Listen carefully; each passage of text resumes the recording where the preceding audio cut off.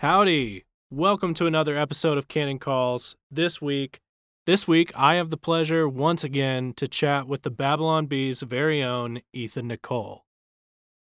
I interview Ethan about his very brand new, released today, October 29th, fresh off the press, Brave Ollie Possum. Brave Ollie Possum is a middle grade fiction, so for ages 8 to 12 and up. It's a beautiful book filled with illustrations, and you won't want to miss it. So without further ado, meet Ethan Nicolle.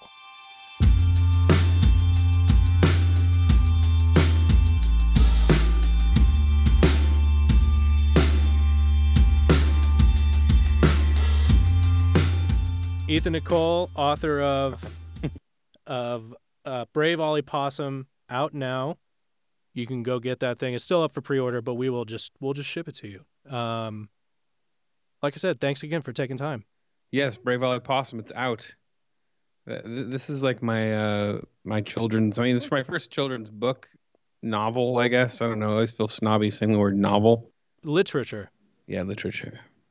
There's a labor of love that kind of sprung out of writing or reading children's books, or reading bedtime stories to my kids. When I met my wife to be, she had 2 kids, and so they were my future stepchildren. And at first I was reading them comics off of the iPad, and I loved just doing that. And we kind of slowly started reading actual books, and then I started realizing that, I could read anything, and it was actually kind of fun. They enjoyed it, and we started reading older stuff like Grimm's Fairy Tales and Alice in Wonderland, the original Peter Pan, all this stuff, The Hobbit. Started reading through all the Roald Dahl books, and the Roald Dahl books had a big effect on me because the way my kids hung on every word of Roald Dahl, and how fun it was to read out loud, and the kind of the wonder when I finished the book, like BFG, Matilda, and Charlie and the Chocolate Factory. They beg for the next chapter, especially to that opening with the golden ticket. But I really wanted to do that. I really wanted to make something like that. I was so inspired. You have these moments where something just really grabs onto you and inspires you and makes you really want to be a part of it. And so I've been making comics my whole life, but I love the intimacy of the written word and how it's like you and the author, and the author gives you just enough stuff to imagine, and then you do the rest. Whereas comics kind of spoon feed you every image, and you don't have to do a lot of your own imagining. Right. And not to insult comics, but I think I just had never put that together. And so the other thing that appealed to me about it was that I could draw whatever I wanted rather than drawing everything like in comics. So all the pictures I really wanted to draw, I could just skip to those. And what I love about this book is it is heavily illustrated. That's one reason it's 370 pages, but that's because there's over 200 illustrations in it. Flip through it, and almost every page you land on, there's at least one piece of art, if not 2. It's like a real cross between a novel and a graphic novel. Absolutely, yeah. I mean, the office yesterday was buzzing, man. We were so excited seeing it, and like I said, the heft adds to it. And then you're exactly right. Like, the pictures throughout are excellent. And I must say, I'm slowly just double checking audio for your audiobook and making sure there's nothing we got to ask you to reread or anything like that. And I mean, hands down, I think you've got like a career in reading. I mean, it is like, I loved reading out loud to my kids. I really enjoyed it. And, I wrote this book to be read out loud. So I really, there were elements I really wanted to work into the story. Specifically thinking this is a book you read to your kids before bed every night, a couple chapters. Right. It's spooky. There's legitimately scary parts. I read it to my 5-year-old, and I remember seeing the fear in his eyes during those first few chapters where Ollie actually gets, thrown into the cage and caught by the child-eating witch. And I guess that's for people who have no idea what we're talking about. I guess you should give the basic premise, huh? Yeah. What? So yeah, start there, and then we'll circle back around. Okay. The basic premise is that it's about a boy named Ollie who struggles with fear very badly, keeps his parents up every night screaming, seeing monsters. And when a child therapist shows up at the house, promising to cure him of his fears, even though she's really strange, he chooses to go with her, and she turns out to be a child eating glorch, which is a goblin mixed with an ogre and a witch, and so in an attempt to escape, potion lands on him, and he turns into a possum. But he has to figure out how to navigate basically the scariest situation of his entire life as a possum, this creature who blacks out if he gets too scared. So that's the basic idea. And once he turns into an animal, he can talk to animals. So there's this whole other world he enters into in the woods. Totally. And So as I was saying, yeah, so your kid was terrified. yes, I remember the look, and he goes, "It's really scary." Like his eyes were like he was trying not to cry. He's 5. It's a little young for it, but like I'm like, Right. just keep with me because it gets really, And man, he loved the finale. Like he was like jumping. Like that's the best when you are reading out loud, and your kid isn't just sitting there listening. They're like jumping around the room because they're feeling so much energy from it. Totally. But and that was the goal. Like I really wanted that super happy ending, but I wanted great action sequences, lots of funny, lots of silliness, and also one thing I love about Roald Dahl, he's really good at doing these moments that are like really kind of gross, Right. just hilarious, gross. So the bad guy's hilariously gross, and You definitely achieved that, I think, with the the glorch. the torch, Yeah. nasty. Yeah. So, I mean, I don't know though. I think if we put this audiobook out, I mean, kids cannot hear it. You're going to disappoint kids across the nation because no parent is going to sell it like you do, man. I mean, it is awesome. Like even I had a voice ready to go. You had that initial scene when when the gorge comes in to the restaurant, and you going back and forth between the dad voice and her voice was, I mean, primo stuff, man. Oh, thank you. You never know, like if it's actually good, because I did read it. The fun thing was I was reading it originally in my garage, trying to just cover myself with pillows and like couch cushions. Right. Yeah, I had a nice mic, but you think your garage is quiet. I was getting up at 4 a.m. recording my audiobook, but it was not. Once you need it to be absolutely silent, you realize that every time a car passes by, you realize how loud people's cars are. You realize that there's a lot of people in your neighborhood that have cars that are way louder than they need to be. And then crickets are death. So I had a cricket one day that completely took my entire. I had 4 hours to record or 2 hours. I couldn't record at all. I couldn't find it. I went and bought a bunch of cricket traps at Home Depot and put them everywhere. And I just realized, you know what? So I gave in, and I found a guy locally nearby who has a recording studio. And I think that actually added a lot to the experience of recording because number one, that's awesome. I don't think I knew that. Yeah, shout out to Lorenz. I just put a note on. Have you ever heard of Nextdoor? It's this app that you can get to know the people in your neighborhood. I just put a note on them like, does anybody in the area have a recording studio? Because I really need like isolation. Wow. And you figure there's always somebody within a certain radius that's got to have their own home studio. And this guy Lorenz was around. Yeah, I decided it was worth it. I paid him his fee and went in, and we actually got it done in 4 nights. So I got like 12 or 13 chapters in a night. Were you exhausted?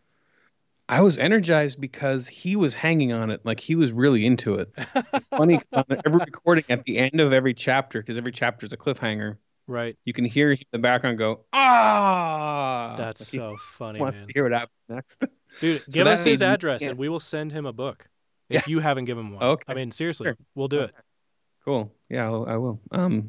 So yeah, that really energized me. In fact, I think I actually went through in and like parted out some of my sentences later because I was reading so fast because I was into it. He was into it. That energized me. And the other great thing about it was when I was recording in my garage, I still couldn't scream and make really loud noises because my 2-year-old was asleep on the other side of the wall right there. And the garage doors, paper thin. People outside probably think somebody's getting murdered inside my garage. So once I was able to record an actual studio, when I'm doing the glorch and she's getting furious, like I was able to just kind of just go buck wild. I mean, even you had a lot like of fun to record. Professional dinging. I mean, man, I opened that audiobook and I was like, wow, Ethan did not sound effects. Yeah. Ethan did not mess around. We are going to the Well, moon. I wanted to do like some music on the title, but I didn't get a chance to. I want to do a little banjo music, a little Oh, creepy man. banjo. So. Yeah, I did realize when I was reading it out loud for the first time again because I did read it to my kids out loud, like all the way through two different drafts twice. The first time I read through and I read there's a huge chunk of it that bored the heck out of them. And so I went back to the drawing board. Basically, like well, the ending was always pretty good and pretty solid, but it was that I've always had trouble with the portion right after the middle story, right before the finale. That third quarter, I find that the hardest to write. And so that's probably the part of the book I rewrote the most. And so yeah, I read it to them. I needed to read it to them again, so I actually paid them. I was like, I'll pay you guys like $20 each if you'll just let me read it to you again. Be another test audience. When we have authors come in and record, one of the things they say immediately is like, man, I really wish I could go back and rework my prose having read them out loud. Did you feel like you benefited a Hmm. lot from that experience? I mean, just rereading it out loud over and over and over again? Yeah, and I even did that when I was writing it. I would sit there in my little man cave and I would read it quietly out loud because I really wanted it to roll off the tongue. I Right. felt like that was a big deal to me that the sentences were actually fun to say. Totally. Um, Totally. We had you on for the Babylon Bee episode, but we didn't get too much into you personally. You mentioned that you did and do comics and that this was kind of a jaunt into a different world. How did you get started in the world of comics? I I grew up loving animation and comics. I always really wanted to get into animation. I've always loved animated films. Started animating what I thought would be like a TV show of my own, and I got about 30 days into animating a ton of stuff, and the file corrupted, Oh, and I no. lost all the work. So I lost tons and tons of work on this animated short I was working on, which was supposed to launch my career in animation. And so I decided just to make a comic of it, and uh, and I'd made other comics because I knew that was back during this time. This is like the early 2000s, late 90s. Yeah, early to mid 2000s. It was like a different time in Hollywood. Like original graphic novels were being bought up like crazy instead of scripts because they were like you could just flip through it and get like the movie preview. And so there's these movies coming out that were new properties, brand new ideas, and rather than old ones that are just reboots and stuff like now. And so that was my goal, was to get graphic novels out there and sell a story that way. But I was such a young new writer. I really struggled with writing. So anyway, I gave up on the whole animation thing and, decided I would rather be the guy telling animators what to animate. I didn't want to sit here and spend, all this time making a character move his hand from left to right when I could be, blasting out panels of a story. So I got into that. I created my first graphic novel was basically like practice. I mean, maybe 100 people read it. And then I made one called Chumblespuzz, which is kind of my take on like a Ren and Stimpy show kind of cartoon. It's like gross, immature humor, ridiculous, super over the top. Short stories. There's like a few stories in each one. And that got picked up by SLG Graphics, which was a indie publisher that I loved in high school. They did their best known title is called Johnny the Homicidal Maniac, and the creator of that created Invader Zim, which is on Nickelodeon. Jonah Okay. Vasquez. So that was kind of where I kind of got my start in comics. That launched me into that comic got an Eisner nomination. The Eisner's like like the Oscar of comics, Right. for humor. So that was encouraging. It didn't get read by a lot of people, but it got or bought by a lot of people, but it got great. I mean, the reviews were great on it. Right. So that put me on the map in some way, and I started getting contacted by Cartoon Network, people like that, saying, "You got anything to pitch for cartoons?" So I started pitching.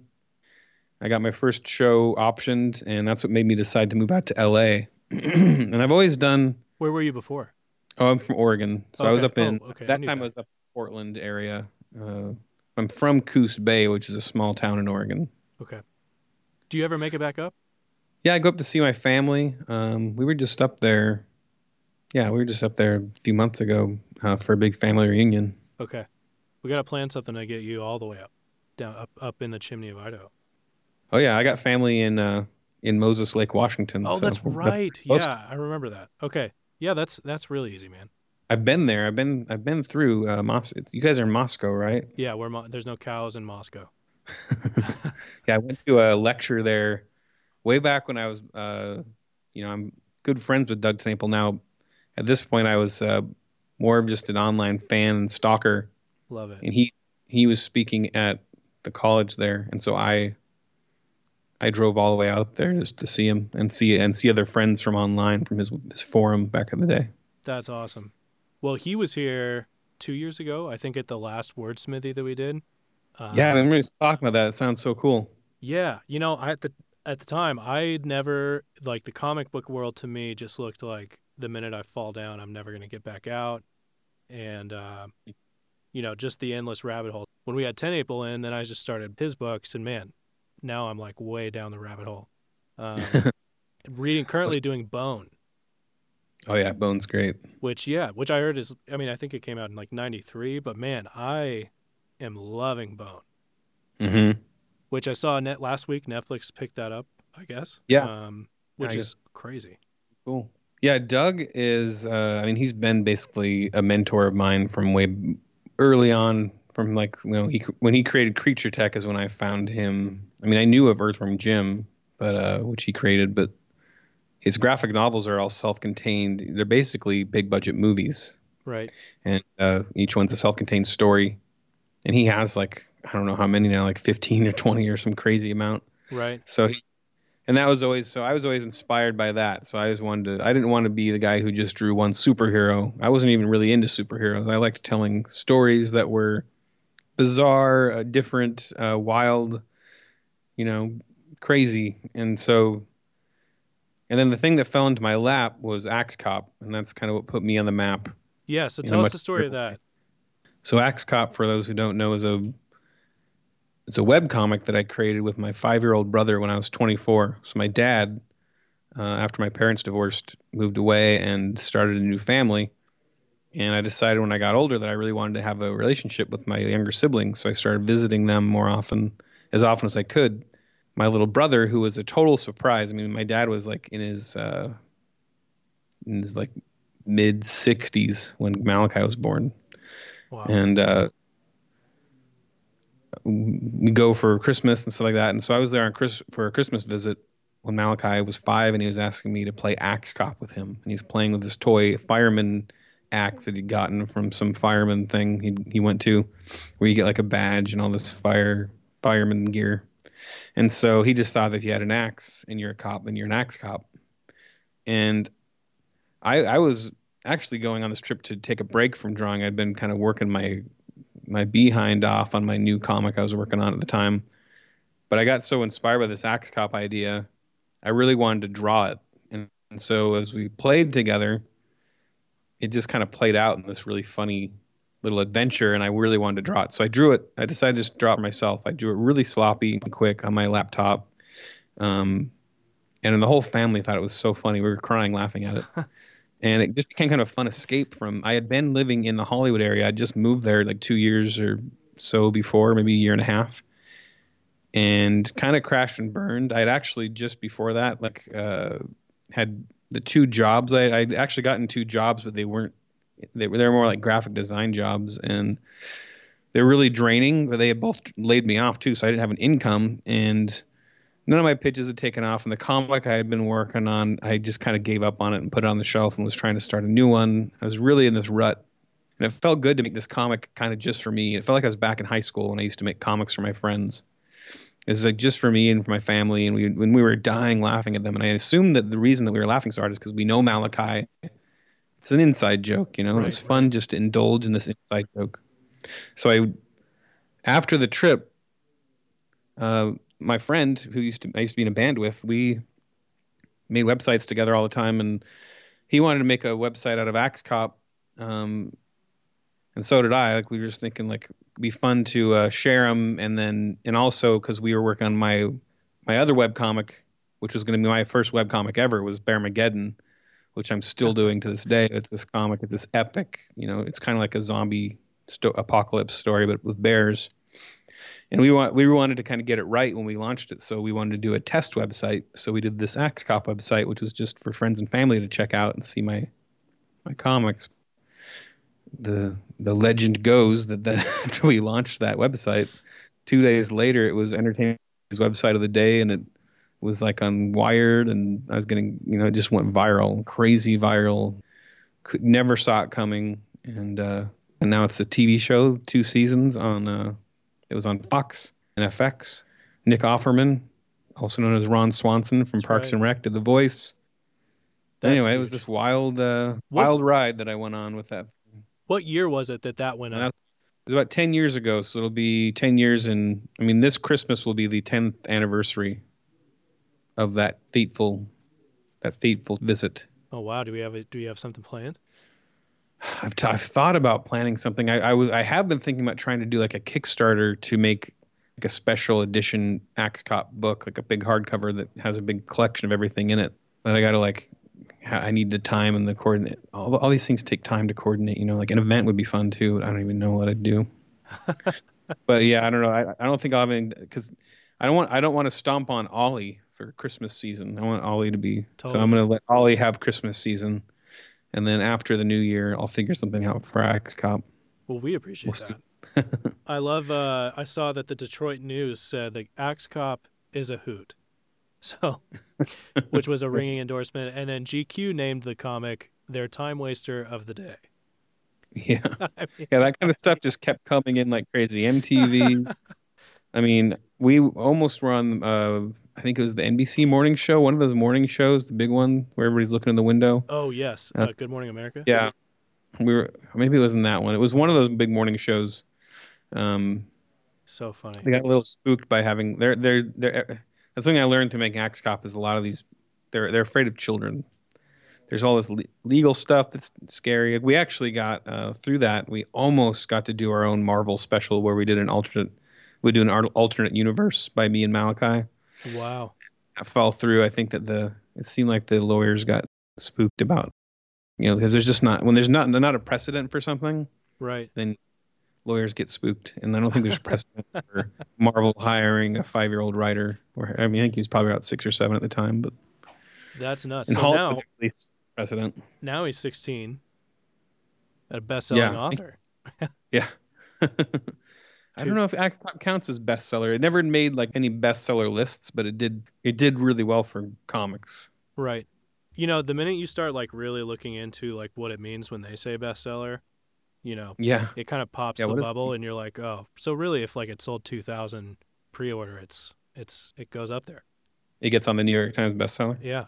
I mean, we all know of pastors that have purchased their way there, so Oh, really? So anyway, okay. Nice. You mentioned Doug TenNapel. I wanted to ask if he was as bad as Twitter says he is. Doug TenNapel's one of my best friends. He was the best man at my wedding. Oh wow, we go way back. I didn't know that.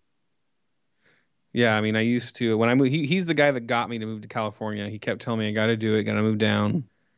I moved down here. I would go visit this family multiple times a week. Generally, I'd come over there. We'd smoke pipes together. We started a group of G.K. Chesterton nerds reading Chesterton every Sunday at his house. Right. Smoking pipes and drinking scotch and whatever else, and discussing Chesterton.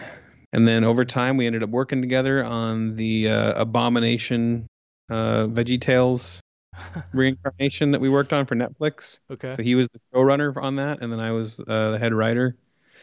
And so everybody who says their childhood was destroyed by that show, it's me and Doug had a lot to do with that. Single-handedly ruining childhoods. Yeah. And that show moved him to Tennessee, and I'm still in LA, so we now live in different states, but we actually do a podcast now called Audio Mullet with our friend Mike Nelson of Mystery Science Theater and Riff Tracks. And we talk about the basic ideas that we have, old-fashioned beliefs and opinions that are out of style, just like the mullet hairdo. Yeah. And so this podcast is the audio version of wearing a mullet. You're so cool for believing these things. So I wanted to get to that because we have guys in the office that have binged Audio Mullet nonstop. Nice. Uh, Yeah, it's a really fun podcast because me and Doug don't get to talk much. So pretty much as we only talk on the podcast. It's almost like listening to a phone call. right. So we really kind of decided at the beginning we weren't going to censor ourselves, or like we weren't going to be talking in a certain voice. We're just going to be ourselves for that. And I think it's a fun, unique show. I think especially for guys. Guys seem to really like it. It is kind of it's niche. I never know which way to say that, Yeah. but If you say either one confidently, I think it flies. you just have to be confident. Yeah. It's very niche. The audience, I think, really does lean. It really rings with Christian guys who are creative, or who are at least are interested in the process of creativity, because it's by three guys in the entertainment industry, and conservative leaning. So that's it's already weird to be in the creative industry and to be conservative leaning and a Christian, like a Christian who is, there's the cultural Christianity where it's kind of more almost like a form of therapy. And then there's the theology nerdy type of Christian who's like interested in the apologetics and the kind of the deeper stuff like that. And so it's that, like, it's guys like that. So, which is a very specific crowd. So you're saying cis white males is who it's for? Yeah, it is. It's very triggering. Yeah. Awesome. I wanted to talk to you about Bearmageddon because that came out. Well, there's Bearmageddon, which is my comic. Bears Want to Kill You. Sorry, why did I just mess those up? Yeah, Bears Want to Kill You is my book that came out not too long ago. Are those related at all, or no? They're only related in that I created Bearmageddon about a year after I launched Axe Cop. I had already drawn like 30 pages because that's what I had planned to launch. Okay. And I didn't want to just be the Axe Cop guy, so I started doing both at the same time. And so I started, and I figured I had some kind of an audience at that time, so try to get as much, and Bearmageddon has been off and on over the years. It's always been more of a passion project. I don't skimp on the artwork. I try to keep it really, it's very cinematic and epic, and almost everything I draw in that comic is like really hard to draw. Stuff I mean, even bears. I hate drawing bears. They're so hard to draw, but I've gotten better at it. Yeah, you'd hope. Tanks and crowds of people being eaten by bears. It's a lot of work to draw that. It is. But it is once again, it's about masculinity, really. I mean, you get down to it. It's a comedic horror story, much like Shaun of the Dead. It's about these slackers who get caught in this thing, where bears are taking over the world. Right. But they end up with this. They find this guy in the woods who clearly has lived out there his whole life. He looks like some kind of Davy Crockett Boy Scout guy who's just carries around salmon and eats them raw. And his name is Dickinson Killdeer. And so these kind of millennial wuss guys who sit around playing video games all day are stuck in Bearmageddon, and their only hope is this guy who can kill bears with an axe. And so he kind of signifies masculinity, and they're in search of their masculinity. And it's kind of the underlying story. I probably didn't realize this until later that I got into really writing it. But for me, growing up in Oregon, there's really kind of two Oregons. There's like the metrosexual Portland hipster 90s, stuck in the 90s Oregon. And then there's rural Oregon where, it's all rednecks who hunt and fish and drink beer. So I had a... Is it the Oregon that people visit versus the Oregon that people don't visit?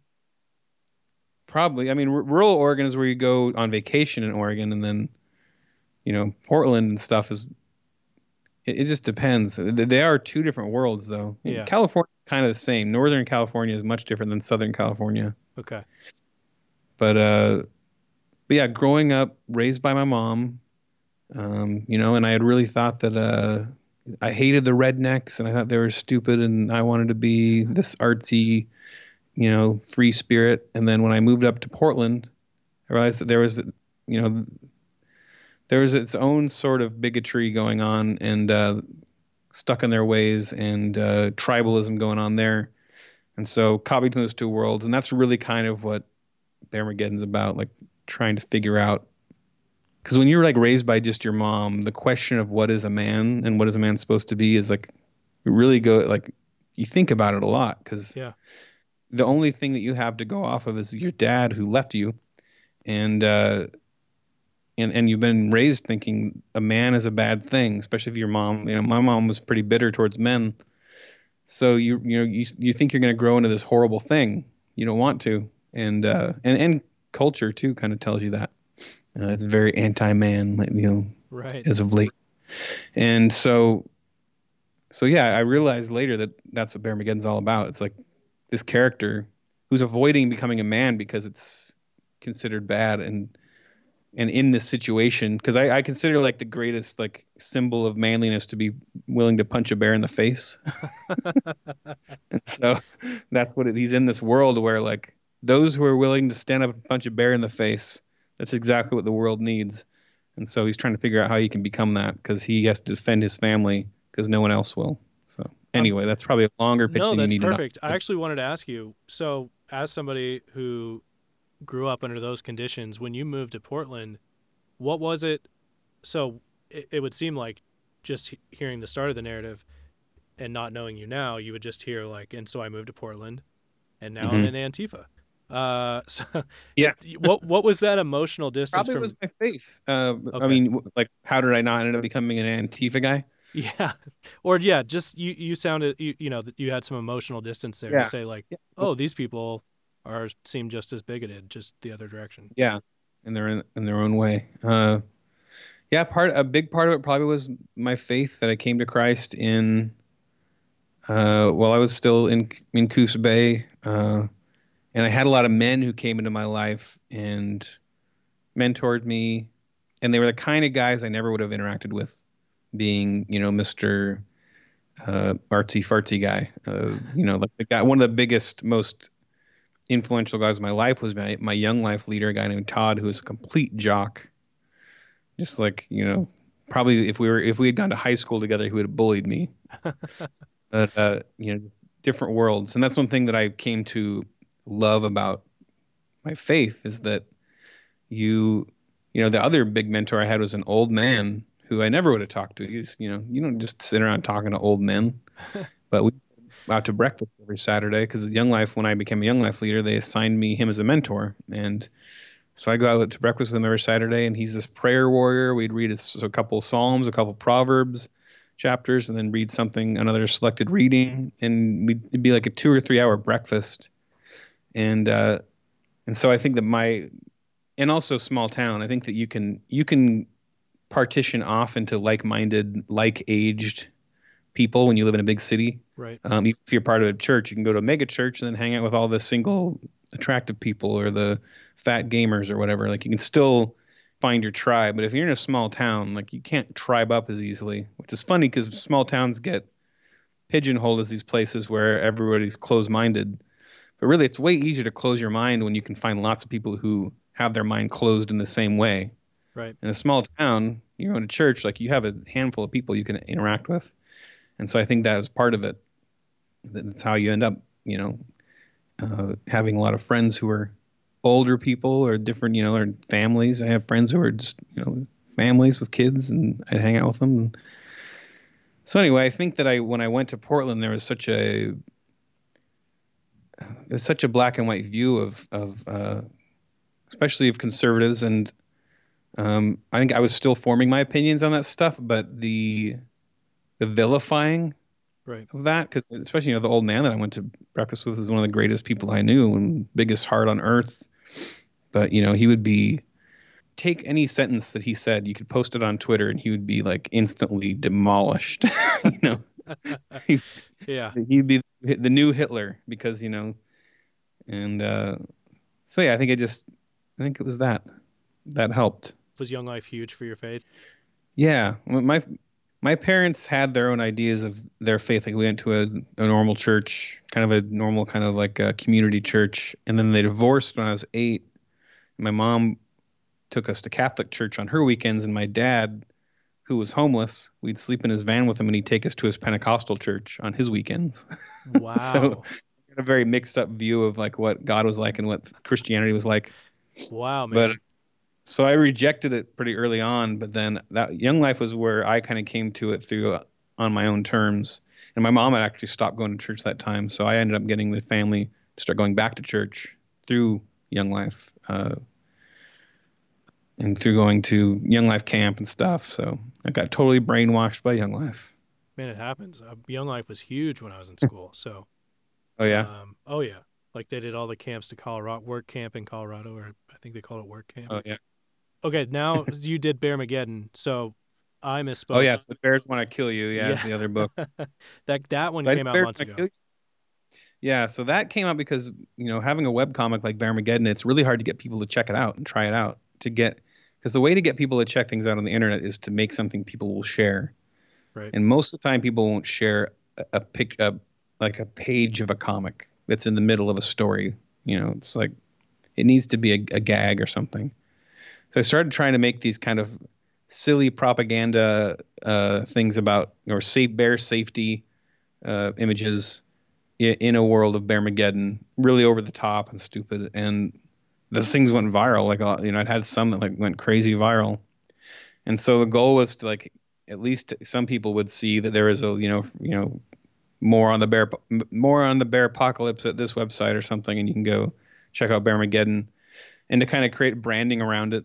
And those things became so popular, I created a side website which was actually inspired by the Babylon Bee before I was actually part of the Babylon Bee, Oh, wow. called BearmageddonNews.com. And so I started posting like onion style news articles that were only about bears killing everybody. And so those, and that's what kind of introduced me into the whole world of internet. I don't know if marketing's the right word, but it was me trying to figure out my own marketing strategies to try to draw attention to my stuff. So I had things that would make the front page of Reddit and go crazy viral, and I really wanted to try a Kickstarter. And so I decided I had all these bear meme things I'd done on this news site, and I had all these jokes. I could easily do more. This is the stuff that flows out of me. And so I decided for my first Kickstarter, I would do that book because it seemed to be what people were most interested in at the time, and I had a lot of material already. So I did it. I'd always wanted to try to just self-publish my own book, and so that's what I did. And then can people get that now? So you did it for Kickstarter, but is it available now? Yeah, it is still available. I literally have 2 boxes left in my house, and those boxes hold like about 30 books each. So I Right. have like one cut into, and I have another one. So I have like one full one left and one partial one. So they're almost out. They'll probably be out by Christmas for sure. But so yeah, in fact, if I do any kind of there's no sale going on from right now. So the moment I put some kind of sale on them, I haven't even really been mentioning them because they're almost gone.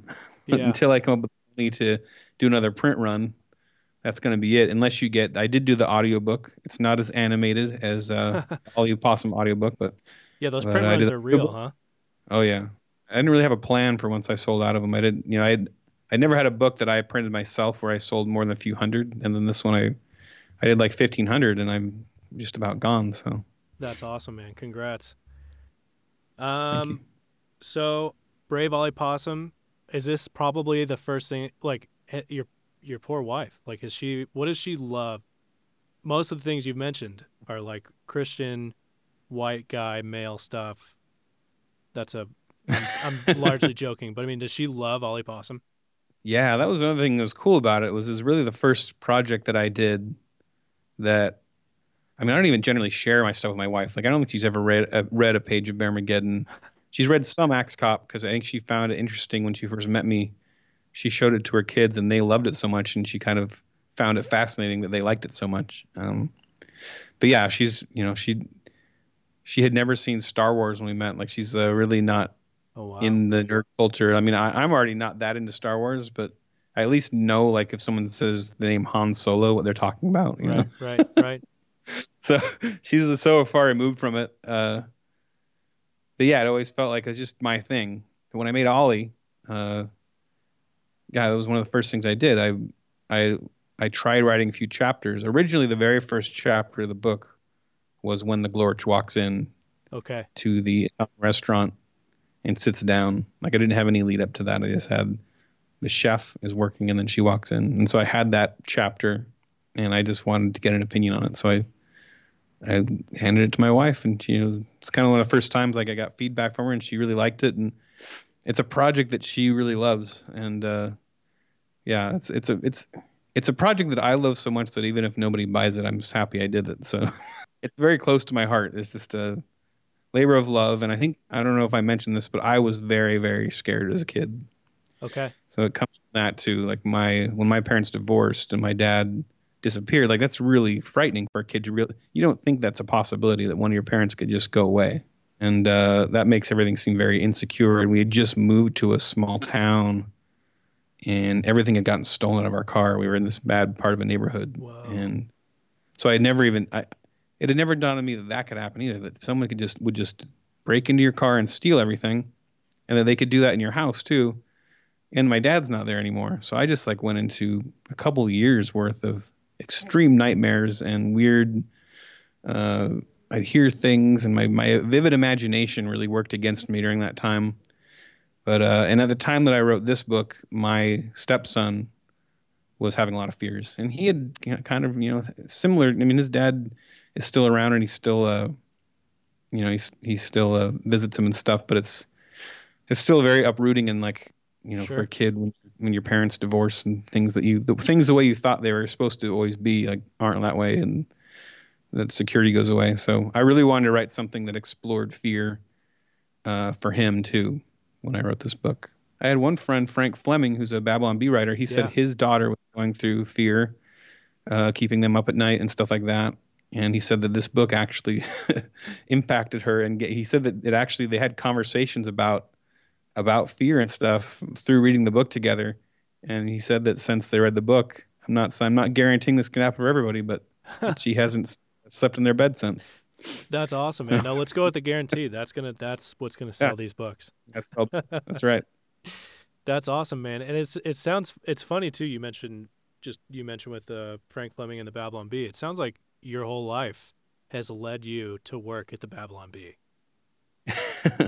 Well, it is. It's really funny because when I moved out here to LA, that's where I thought I was going to live. I wanted to live in Glendale, a few blocks down from DreamWorks and Disney and stuff like that, because that's where my fate was that I thought. And I moved out here and I really couldn't land anything. And eventually, I was really trying to find a wife too. I didn't want to be single, and I was doing eHarmony. And when I found my wife, she's out here in Rancho Cucamonga, which is like, if you know the layout down here, it's like 50 miles away. Like nobody who works in Hollywood lives this far away from Hollywood because the traffic's so bad here. Okay. 50 miles is like, easily a 2 or 3 hour drive. It's quite a commute. So anyway, I was just like, why the heck did I end up out here? And then when I found Kyle Mann of the Babylon Bee, he lived like 5 miles down the road from me. Like the job I'm doing right now, I couldn't have been doing if it wouldn't have happened if I didn't live out here. So it's one of those things that feels somewhat like fate, because it really worked out that we just happened to be from the same town, Awesome, man. Well, hey, thank you again so much. Ollie Possum is at canonpress.com. I am going to be doing a special, like a Christmas. You can buy the book from anywhere. So I'll offer this if you already have the book, I'll offer this stuff in a package without the book. You can still get it. But I'm going to do a special package that'll have a book called The Art of Ollie Possum, which is kind of like a 40-page book that has there's another 100 images, like drawings and sketches that never made it into the book. Right. Because I changed the story so many times and I was so excited to start drawing it that I kept drawing and then I'm like, oh wait, I got to change this, and I couldn't use the picture. So it has like and I also wrote like an introduction, so because there's no introduction or preface or anything in the actual book, so kind of some insight into the writing process and what inspired the book in there, and a little bit of commentary, but I it's just a thrown together sketchbook. So that's signed. I'll do a drawing of an animal and like probably in Sumi ink or something. And there'll be a book plate, a signed book plate, signed and numbered, and a bookmark. I think that's it. I might throw in I have another kid's book that's a small kind of silly book called I Name My Toys Alex, and I might throw in too. So it'll just be like a package, a fun limited edition package. And if you buy Ollie, or if you already got Ollie Possum or Brave Ollie Possum, then I can sell you that package with the book plate signed that you can stick into your book. So you can still get your book signed even if you've already bought it. Excellent. And we'll make sure all of that info is easy to find in someplace folks can see it. I'm still ordering all this stuff, so yeah, it's something I wanted to have available for Christmas season. Awesome, man.